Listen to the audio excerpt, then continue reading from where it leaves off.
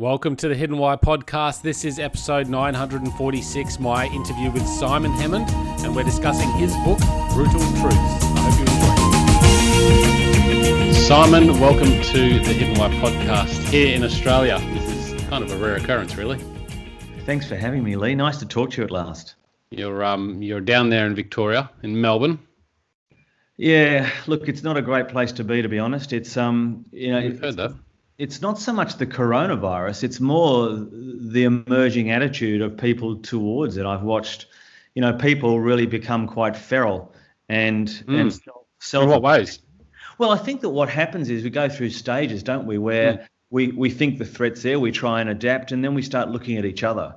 And I think when we look at each other, there is a lot of finger pointing now and a lot of division and derision in society where people are kind of going, well, it's not fair. And I think at the heart of things that upset us the mostly is when things don't feel like they're fair. So I've seen that emerge as a very interesting thing about people's view on this. Is it fair? Am I being treated fairly? It's not, are we going to get through this together? That's not what it's about. It's about what's in it for me and is it fair for me? I think that's what's emerging. It's the, sort of putting out their blame and not really being a part of the solution, but just really being a part of the problem, I suppose. Well, there's a topic in that alone, isn't there? My struggle at the moment is whether or not we are genuinely, whether we've gone backwards in our altruism and our community desire to connect, or whether we're just, one of the things I talk a lot about is meism, which is, for me, a fairly new phenomenon in the last 10 to 15 years, where we're living in a time of unprecedented ability to promote and be our own brands. And so that's caused meism, where we just really are looking to ourselves. And I think society is withdrawn into individual self-gratification more so than connectivity. And it should be going the other way, really. Well, the COVID thing should be helping us move the other way even more so. But I felt sort of for the last several years anyway that we're moving towards that collectivism, rather than that meism. But perhaps that's not the case. Do you think we are that way? Do you think as a race we have a propensity to connect, or do we have a propensity to look after ourselves first? What's your view on that? Well, I think in the Eastern cultures you see more of it. They're sort of very much more family oriented, about the collective. And I certainly think in the West we're not so much. We're very much about the individual. But I feel that we're starting to realise that that's not the better way, Gee, I hope you're right. I hope you're right. I'm not sure you are, in that I can't see evidence of people they're paying lip service to the idea of connectivity and community, but I just don't see enough evidence of it. I see our consumerism in the West taking us further away from it. But I think it's getting to a brink point where it could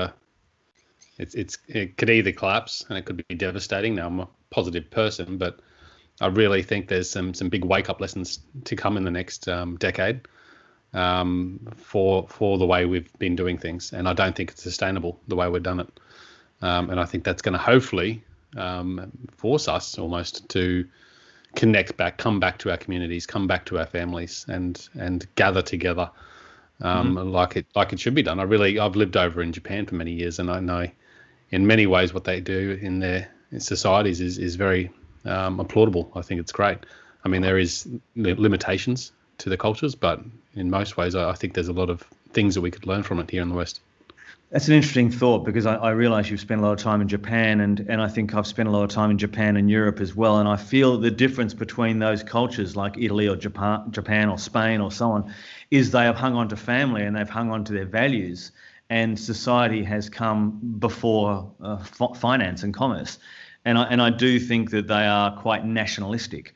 So it makes me ponder about what is the future of how we form our societies. Do we do it in such a way where we protect our community first and what it stands for and define that? Or do we just open it up so that we get the best trade possible and we have no heart and soul to what we've got left? Yeah, I don't know. I mean, we need to connect locally, but we also need to connect globally as well.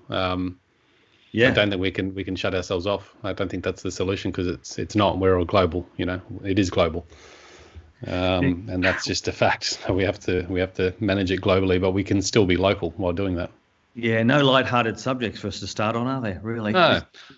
I look at it, someone made a comment the other day. I'm in real estate, and we were talking about newspapers, and a particular newspaper that's local here, and it's got local stories, local people, and the comments from the locals here that live in the area that I live were very favourable. They like that. That's what they want to hear. It's not that they want to brush off the international news or what's going on in the world, but they really like to know what's going on in their local community. They like that level of connection. Yeah. And hopefully that becomes more paramount. I feel like it's going to. I feel like it's going to happen. Yeah. But there needs to be that integration of both local and national, global, etc. I tend to agree with you. I think it's going to head that way in 2021 as well. I think that 2021 will have people come out of this and think about what their life's all about and kind of go, what did I learn out of that? And I think it's going to be a battle between our sort of 10 years or more of self-gratification through, almost instant access to whatever we want through the internet age versus our inbuilt kind of almost like DNA that's come through the ages around needing community and tribes. So I think that's going to be the clash of the two, and I hope tribes wins over consumerism. I guess we're yet to see, but I think they're some of the things we're doing at the moment is we're lying to ourselves in major ways, and first we've got to get over ourselves. And if we get over ourselves and understand that we're telling ourselves mistruths, then maybe we can be honest about the need for each other. I hope so. Yeah. Do you think because we're not in isolation up here, and I couldn't imagine how it is down there. For such a long period of time, you've sort of really been restricted to what you can do and where you can go, and very much isolated. And there's a powerful sort of stoic, practice of forcing yourself into those situations where you're limited by what you have around you, to build up that resilience when it does happen. Do you think there's some value that can come from this? I do. I think that isolation is a very good thing for a period of time, only because we as a society, and especially anyone under 40 especially, is obsessed by filling every moment of their day with things that just make sure they're distracted. So whether it's social media or Netflix or anything else, we can't seem to sit and ponder anymore and do nothing. So isolation has helped to some degree because people have run out of things to do or get bored with social media, and perhaps they're sitting thinking and writing notes on notebooks. So, yeah, I think good can come out of it. I talk about kind of what I call the new sickness that we're facing, and sick really as an acronym is in my view, soft, isolated and confused. And I think that these are some of the issues we have to face into. We have become quite soft, and we've become mentally quite soft, and we've become isolated. We've built what I call phantom tribes, which we think are great things to belong to, but they're not. They leave us feeling quite empty. And we're confused because we've got a lot of very loud minority thinking telling us that perhaps everyone, perhaps the world is all equal and everyone should sort of say everything politically correct and we should never get upset or emotional.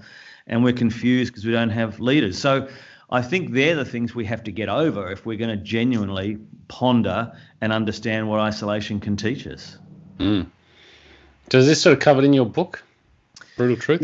Yeah. I mean, the book Brutal Truth is me trying, after essentially sort of 40 years of combined journalism, suicide counselling, and in the last 30 odd years working very deeply into consumer behaviour with the agencies that I've run. I've come to the conclusion, after all those years and thousands of hours of discussing truth, that there are really only 5 brutal truths that are holding us back today, that are holding us back from sort of living the life that we should live. So that's what the book's about. And it ends, it's an optimistic book, even though some people are getting upset by the truths. I think it's an optimistic book because it ends up on a roadmap, much similar to what you talk about in many ways, Lee. It's a roadmap of self-awareness, not just goals. And as such, I talk about the idea of people's most, which is a moment of self-truth that you have to find if you're going to be true about who you are. But to do that, you've got to stop lying to yourself. And that's what those 5 brutal truths are about. Do you mind sharing those, the 5 brutal truths? Can we go through those? Yeah, sure. Well, I think, there's a couple of controversial ones. I run through them very quickly in order. I start by I talk about our mental weakness. And, I try and very carefully walk through in the book the difference between mental resilience and mental illness. And I think we've become obsessed with labeling in society. So the media love the idea of 1 in 5 of us having mental illness. And as I said to you just before, I worked for almost a decade in suicide counselling, and I know about mental illness. But I think we're so quick to label ourselves that what we're leaving behind is the hard work needed to be also mentally resilient, and not even get to the point where we have to label ourselves, but perhaps we need to work much more on our resilience. And so that is the first of the brutal truths. Is that mental weakness? Is that the truth? Yeah, the truth is we're mentally weak, not necessarily mentally ill, which is, can be taken the wrong way by some people. But I tell you what, the message is very simple, is that we've got to do some hard work on our own resilience, and we've got to accept that we've lost our gods in the Western world. We've taught easy for too long. We've had a prosperity boom, and we're not really up for the fight. So that's the first call out, is I think the truth is, before we call ourselves mentally ill, let's just understand that we need to be resilient. So that's the first one. So weak and not ill. And that sort of leads back to your point where you mentioned before, soft, where we're too soft in ourselves. We're always looking for the easy way out, and to say we've got a disease or an illness or something like that is much easier than trying to build up the resilience. I like the way you said that too. It's soft on ourselves, and that's the point. I think we've become soft on ourselves, because I think you said it in something else I was watching you talk about. It's so much easier to go and get distracted and have another this or another that, and really not do the hard work we need to toughen ourselves up, because as the world continues to be chaotic, we need to get tougher internally and from a fortitude point of view. So that's really the first one. People take it the wrong way, Lee, because they think I'm having a go at mental illness. I'm not. I'm having a go at resilience. So the second one is that we've also lost our tribes. So when COVID came and everyone said we're in this together, I kind of laughed, and it's back to our early thoughts in this call, is that we don't have real tribes. Communities fallen apart in a lot of parts of the world, especially in Australia, and we're not in this together, and we have phantom tribes and we have meism. So let's be honest, we haven't got strong tribes in community, and that's the second brutal truth. And the third brutal truth is that we're not equal. Now, that is a controversial one, because what I'm saying here is that this is very confusing for us. And this is about the obsession in the last 10 years with making everything a fair playing field and everyone equal. The job shouldn't be about equality. It should be about discrimination. We should never discriminate. We should not be prejudicial. But we can't make the world equal. We're not going to be equal. And in this sort of misguided mission to make equality, we're kind of doing the wrong things. We're trying to set quotas for jobs or quotas for different groups. And what we should be doing is we should be understanding that every one of us wants to compete, and every one of us wants to measure ourselves against other people. Life's a scoreboard. So I think we've got the wrong filter for viewing discrimination. Let's not view it from a level playing field of making everything equal. Let's view it from what is just, what is fair, what is right. And we've lost our righteousness. So that's the third brutal truth. I'll finish them off and then you can come back on some. Yep, go for it. The fourth one is that we're still animals. And so this leads to this confusion. And the brutal truth is we're animals. We're not sophisticated. In fact, we're quite unsophisticated. As soon as you put a line down between two sets of people, they will compete.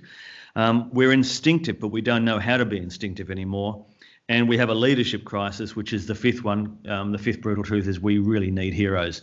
And heroes have become almost a point where don't be heroic because that's reckless, or it might send us down the wrong path. And so we're killing our heroes, especially in Australia. So yeah, the idea of we're still animals and we need heroes are fourth and fifth.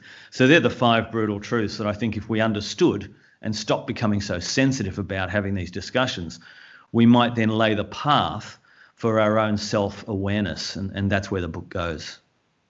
So the path to self-awareness, what is the ultimate goal here with, the path to self-awareness? What does that aim to achieve? In my view, the path to self-awareness is you first of all have to lay it clean from lying to yourself. And I think we do lie to ourselves about all the things we need. So I need to have a profile on social media. I need to be known. People need to be aware of me. I need to look a certain way. And I need to be having a fair go and equal to everyone else. I need to get that job even though I'm not qualified because I have the right to it. I'm entitled. So this idea about entitlement versus resilience, I think the road to self-awareness is to strip that away and say, okay, very simply, what are you here to do? And I've got a formula in the book that I think you'd enjoy, and it's a three-part formula. It simply says, if you take a moment in your life where you felt that you were on song, that things were flowing effortlessly through you. And it's a combination of three things. One is you were using the talent you were born with, you were adding the skills you've collected, and you were having an effect on the world that you thought was pretty cool. So it's a combination of talent, skills, and effect caught up in a moment that you can remember having. If you go back to that moment and strip away all the lies of the stuff that I talked about before, then you will find your moment of self-truth. If you then build your relevance to the world you're in through that, in other words, you build a life around that moment of self-truth, I believe you'll be living in a fulfilled way. In other words, it's not governed by how much money you want or what your goals are. It's governed by that combination of talent, skills, and effect. And I think that's what I call the moment of self-truth. Have you had many of those? I have. I've had the same one over and over again. My self-truth came about 15 years ago when I did a thing called Lectern Rock, which was a rock show which we took around the world, where I narrated with a 5-piece rock band and talked about, what it is to be a business and what you should believe in. And there was 1,500 people in the first one in a Malthouse Theatre in Melbourne. And we did it powered by Westpac, and they paid for it. No one had seen the show, and I came out on stage and I was literally out of control with fear, but then it just flowed. And I looked at the audience and I saw their faces, and I could feel this thing flowing as I just relaxed into it. And I used some of the skills I'd picked, but nothing had ever come close to that moment of being able to have an effect on people. And so from that moment on, I've dedicated everything I do to trying to put those three skills together. And that's helped me live in a much more of a fulfilled way, and I find that to be a lot cooler sort of way. So you're just using that moment and combining those things more regularly now to experience that more often. Is that what you're saying? That's what I'm saying. Yeah, I think if you understand what that moment is, and you can then deconstruct it and say, well, it's made up of these things. I have to be, if I can, live with people and the ability to inspire them. I have to have content that is thought-provoking, and I have to do it in a way that I can have an effect instantly on people, not just give them, something to go and read. So, you have to then form what that combination means for what you do. What is your livelihood? And I think you would have had the same, wouldn't you, Lee? You would have had those moments? Yeah, no, I probably have. I haven't really reflected on it as much. And this is something that I can go back now after you sharing and reflect on it. Because I think it probably is quite eye-opening. And certainly I agree that, you need to have your talents and skills in that mix of finding your why, which is outlined in my ultimate life map principle. Exactly. And I look, another example I found really interesting. I spoke to a young 23-year-old the other day about it, and I do this now with people, and he said, I don't know what it is. And I said, just think about somewhere in your life that you can remember, because everyone can do it. They're just reticent. So I said, think about a moment where it comes to mind quite quickly. And he said, I know a moment. And I said, what was it? And he said, well, I was in Nepal, and I was taken on this sort of, there was a charity thing that took young people up to have an experience, and he was taken up into the mountains above Kathmandu, and he was in a little village. And he said, this was my moment. He said, I never believed I could do it, but I saw the poverty and I saw the things they weren't doing. And I thought, and they weren't talking to each other in this village, and they were just living on a very basic existence. And he described to me the moment was when he thought, what I need to do is get these people together and have a talk to them. And he got them together in a hut, and he talked to them all, and everything flowed through him. And he used some skills he'd picked up, such as the ability to sort of orate a bit, the ability to facilitate a bit, the ability to listen. But what he was doing was he was just letting his instinct flow. And the effect he had on those people was instantaneous. The next day they got together on a project to fix the well in the village. And instead of them trying to do their own thing, they did one thing together. He said it was an amazing effect, and he's come back into life, and he's actually come and done the same sort of stuff, which has been really cool. And that's his moment of self-truth. That's cool. Powerful tool. I like it. Yeah. Well, I do it every day now with people, and they kind of get really annoyed at me. And I say, no, it only takes 5 minutes just to think about it. It takes hours to then go and reflect and do something with it. But everyone's got one, and we've got multiple. So it's definitely. It's just that finding that combination. And look, I've been searching for several years now. The topic that I'm passionate about is happiness, and I do that because I guess there's this well in my life where I feel like perhaps it's not existing. So I'm searching for how do you create that, more sustainable level of happiness. And part of that journey is figuring out what is the purpose here? What is it that I should be doing? And I still don't think I've found it, but slowly pieces come together. And I'm not just going to give in and just accept that this is it. And still, I'm still there, 39 years old now, and I still wonder whether this is quite it. But I'm actually bit more patient now, and I think this is where people lose the way. I'm a bit more patient, saying, okay, well, it's okay, I'm 39, yes, and perhaps it's not all together yet, but it's coming together. I can see that that's happening, and it may still be another 10 years, maybe 20 years, who knows, but giving yourself that patience and being kind to yourself to allow it to come together is important too. Yeah, I love that. I reckon that's a really cool thing, because this should not be a goal in of itself. It should be a journey, and I hate using that word because everyone uses it, but it should be just this true, thing. Yeah, it's true. You just, that's half the fun, is kind of pointing yourself in a direction you think is right, and then taking the knocks and moving around. I draw you to something I'm sure you've seen many times. It's the Hunter S. Thompson letter he wrote when he was in his 20s, called The Ninth Path. And to me, The Ninth Path is a brilliant piece of writing by Thompson, where he talks about a man, the need to choose a path which will let his abilities function at their maximum and towards the gratification of our own desires, right? So in other words, our fulfillment. And he said it's never about, actually, it questions the word purpose and replaces it with the notion of a way of life. So in other words, you don't always know what your goal is, but you reject predefined goals. Instead, you opt for a way of life that you will enjoy, that is fulfilling. And to do that, in many ways, you have to do what I'm talking about. You have to kind of go, well, all right, what's the moment of self-truth so I can live that way? And maybe stop short of setting a goal. Maybe don't have a goal. And he finishes by saying, assume you have a choice of 8 paths and all are predetermined, and you can't see any real purpose in any of them, especially for young people where they're told by teachers and parents, and assume you see no purpose in any of the 8th path, then you must find a 9th path. And the 9th path is your own. And I think that's what you and I are probably talking about here, is that, if you don't get obsessed with a goal and goal setting, and maybe not even what is my purpose, but what is my path that I'm going to take, and what is my most, and just enjoy that until purpose sort of comes out of that. And I think that's an interesting way of seeing it. Yeah. And if you're not enjoying that day-to-day process, and I think Steve Jobs said in one of his commencement speeches, if you're not enjoying that day-to-day process, then something needs to change.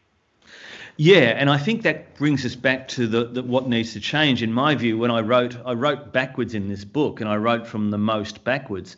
And I thought, well, what's stopping us from self-awareness and being true to ourselves? And I think that what's stopping us, and that's what Steve Jobs was talking about, is we're not enjoying it because we are too busy lying to ourselves or living a lie that society is creating through these brutal, essentially the brutal truths will set you free. And I think that the biggest one, and the one that worries me the most, is the isolation one, where we've lost our tribes.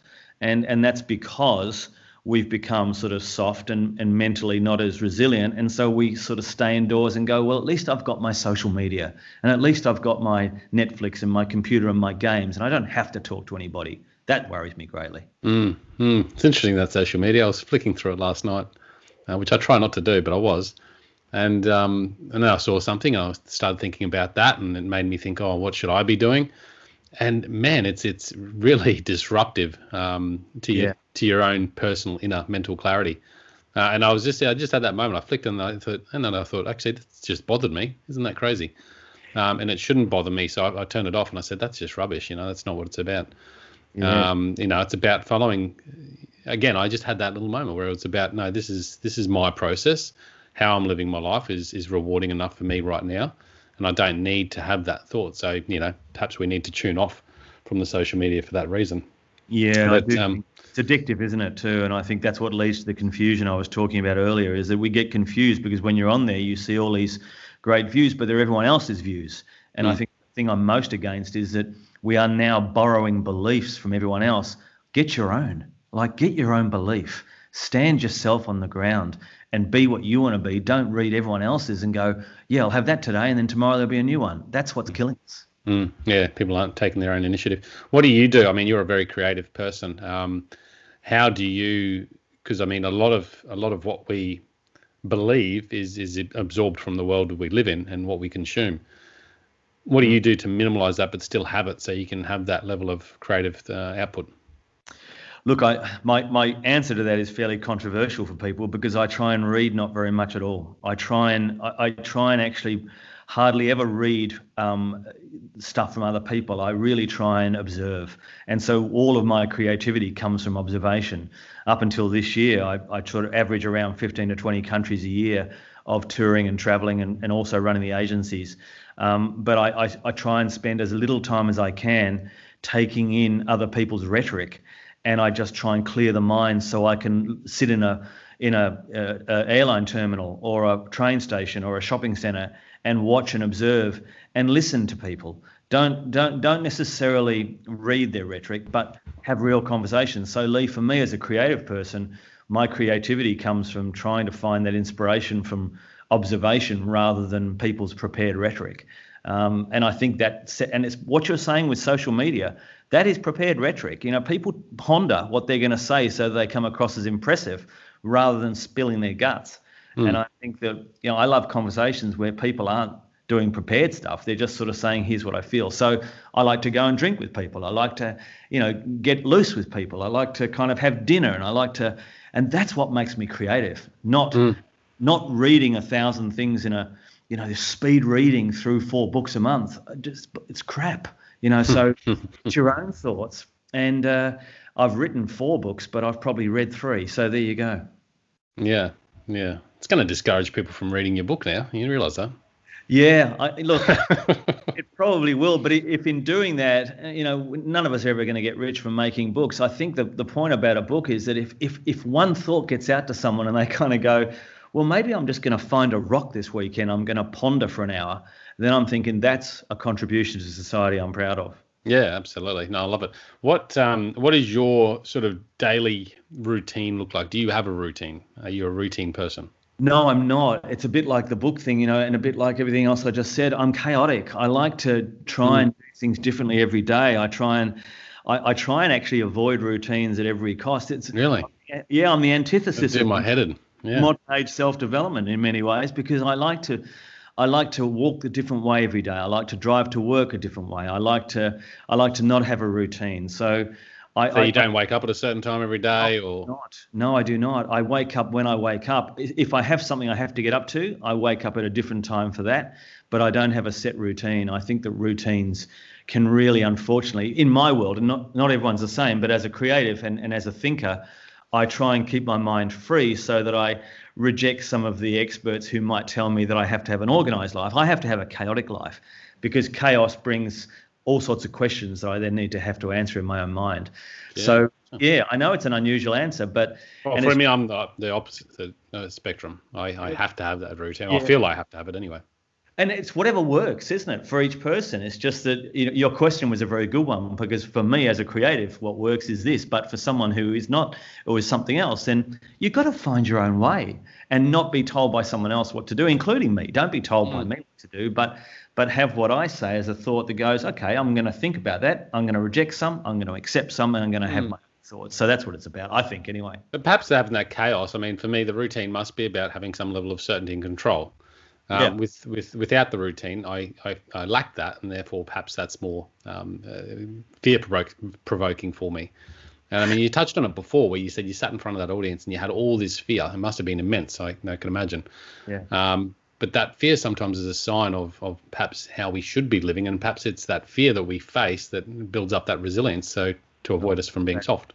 I love that comment. That's a brilliant summary, because when I walked on that stage, I refused to have notes or scripts. So I was going off the cuff, and it was a 90-minute show.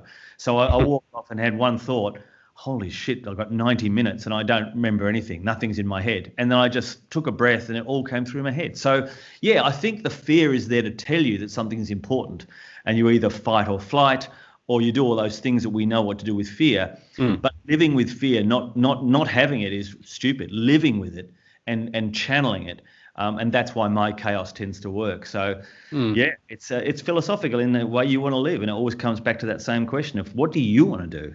That's what it comes back to. Do you meditate?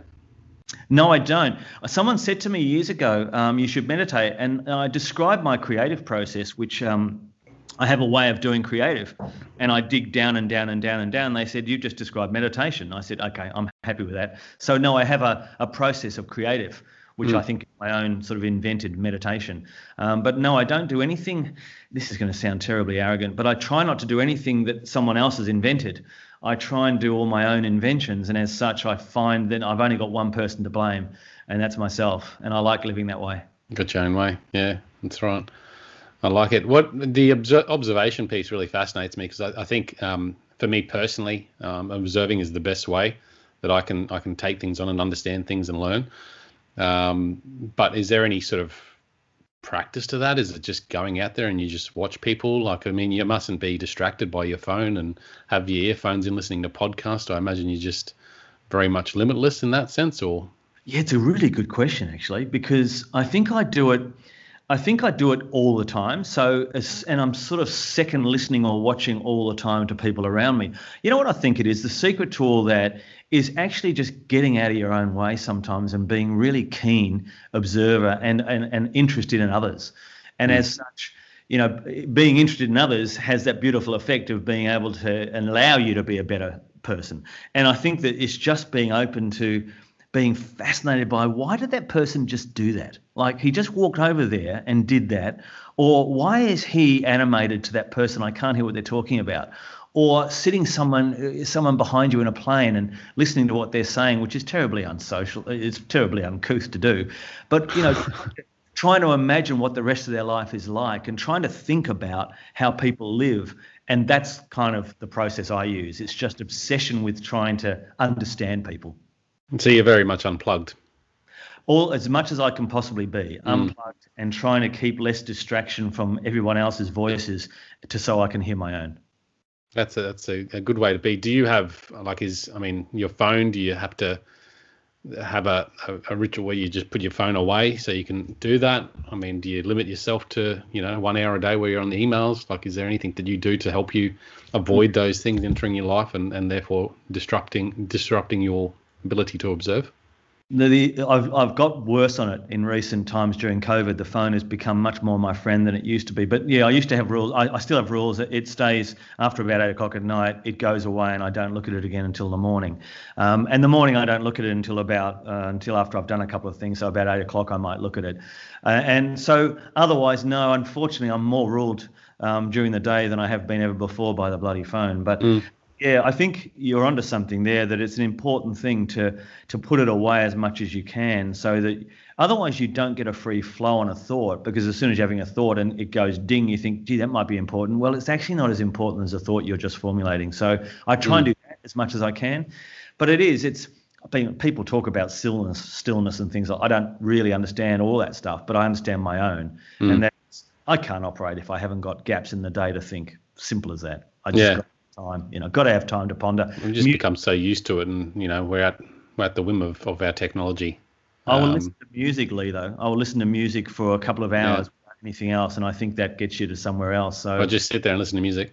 Yep, that's it. And I'll have a notepad and I'll listen to music and then I'll write something because the lyrics are talking in a certain way. So, gee, you can get some stuff out of that, because they're the pure artists that aren't contained by the political correction of the world, and I find them much more truthful about what's going on in the world. So yeah, I turn to the musicians. What do you is there something you do to put your creative thought together? Like, is there a way you go about that, like putting 2 hours aside at night where you can spend on that, or is it just random? Well, there's two levels to that. The constantness is what we've just described, so that's going on all the time, and so I'm hopefully being creative all the time. But when I've got an actual job to do, which is maybe write something, I always start by having a vision of someone who is receiving what I've written, and I want a certain reaction from them. And so I envision someone at home on a Sunday morning reading Good Weekend or reading a magazine, and maybe I've written something in that, or maybe they've seen something I've done. I want them to have a reaction, and I want to know, how do I get that reaction? And I work backwards from that. I know it sounds strange, but I work backwards from a human reaction. Because sometimes I want a reaction of horror. Sometimes I want a reaction of, I want them to cry with emotion. Sometimes I want them to be inquisitive. It depends on what the job is as to the reaction I want. And I work backwards from a reaction and picture it and write to it. And that's how I do it. Yeah. Strange, isn't it? No, I love it. Great conversation. The the brutal truth, I just want to encourage everyone to read the book and delve into each of those topics, I suppose. One thing, lost tribes, you said that's one of the important things. What do you see as a solution for us to really get back to that connectivity? What a great way to end. I think the solution is really simple. I think that the meaning of life is, if we're all doing what we're meant to do, staying in our lanes and understanding what it is, there'll be a connectivity between us. And great tribes are not made of 100 people who are all the same. They're made of a collection of different people. There's someone who is great with their hands, someone who's orator, someone who's a leader, someone who's a labourer, someone who's a fighter and a warrior. And I think that if we do know what we're meant to do, and we find our own lanes and we find our moment of self-truth, then that will form new tribes, and the community will be very healthy, because people are not trying to do what everyone else has got or be what everyone else is. And I do think that's the secret of the reformation of our tribes, is go back to knowing yourself so that you can be part of a tribe and not covet thy neighbour's everything. That's what it comes down to. Do you think it's possible? Look, I don't know. It's such a hard question to finish on, Lee. Thanks, it seems like the acceptance, of being yourself. Like, we judge and we're forming these one-sided stories. That just doesn't allow the individual to be the individual. No, I know, and that's why I hesitate with my answer. My optimism would like to think it's going to happen. My fatalism suggests that maybe we're too far down the line with consumerism, and the only thing that's going to stop it is a major catastrophe worldwide, like COVID times 10, for us to really realise what's important, which is each other and community and knowing ourselves. Don't know, jury's out, mate. Look, let's just end this way, that I hope it is possible, and I think we should try. It is possible, mate. Great to connect. I'll get the links in the show notes for the book. Where can they reach out to you? Is it hammondthinking.com? They can reach out at 50crates.com.au, which will get to me as well, or hammondthinking.com. Either of those. hammondthinking.com is my own site. So, Lee, it's been a great pleasure to catch up with you at last. I love your stuff, so thanks so much for having me on. Thanks for coming on, mate. And guys, check it out at thehiddenwhy.com, episode 946. Until next time, peace, passion, and purpose. See you soon. Thanks, guys, for listening to this episode. I hope you enjoyed what you heard. I hope you love what you're hearing. If you like this episode, guys, or any of the episodes that you're listening to here at The Hidden Why, please do me a favor by sharing it. You can share it with your families, you can share it with your loved ones. You can do that by using your favorite social media channels, using the icons on the platform that you're listening to The Hidden Why podcast. Also, guys, if you're a fan of the show, please connect with me. Connect with me at thehiddenwhy.com. I love to hear from you. I love to converse with the people that listen to this show to find out what they enjoy, what they don't enjoy, and perhaps if they have any questions or feedback for the show as well. You can stay up to date with all that I'm releasing here, guys. I do a solo show every Monday, a 3-minute thought every Thursday. I do 2 interviews a week on a Wednesday and a Saturday, and a book review every Friday. You can stay up to date with all that by subscribing to my newsletter at thehiddenwhy.com. Just enter your email address there, and also subscribing to the podcast on the platform that you choose to listen to your podcasts. You can also support the show, guys, by using the Amazon links at thehiddenwhy.com. So if you like books, you can get all the books that I review there. and anything else really that you like to purchase through Amazon. So use that link, it helps support the show. And we've also got a deal with Audible, guys. Audible is a fantastic way to listen to all your favorite books. We've got a deal with them so you can get 2 free books when you subscribe subscribe to a 30-day free trial. So check that out again at thehiddenwhy.com. Guys, that's it from me. You know what to do. Go out there, breathe more passion into every single moment. Do everything with greater purpose. And in doing so, you will discover your hidden why. This is The Hidden Why. My name's Lee Martinuzzi. Until next time, peace, passion, and purpose. See you soon.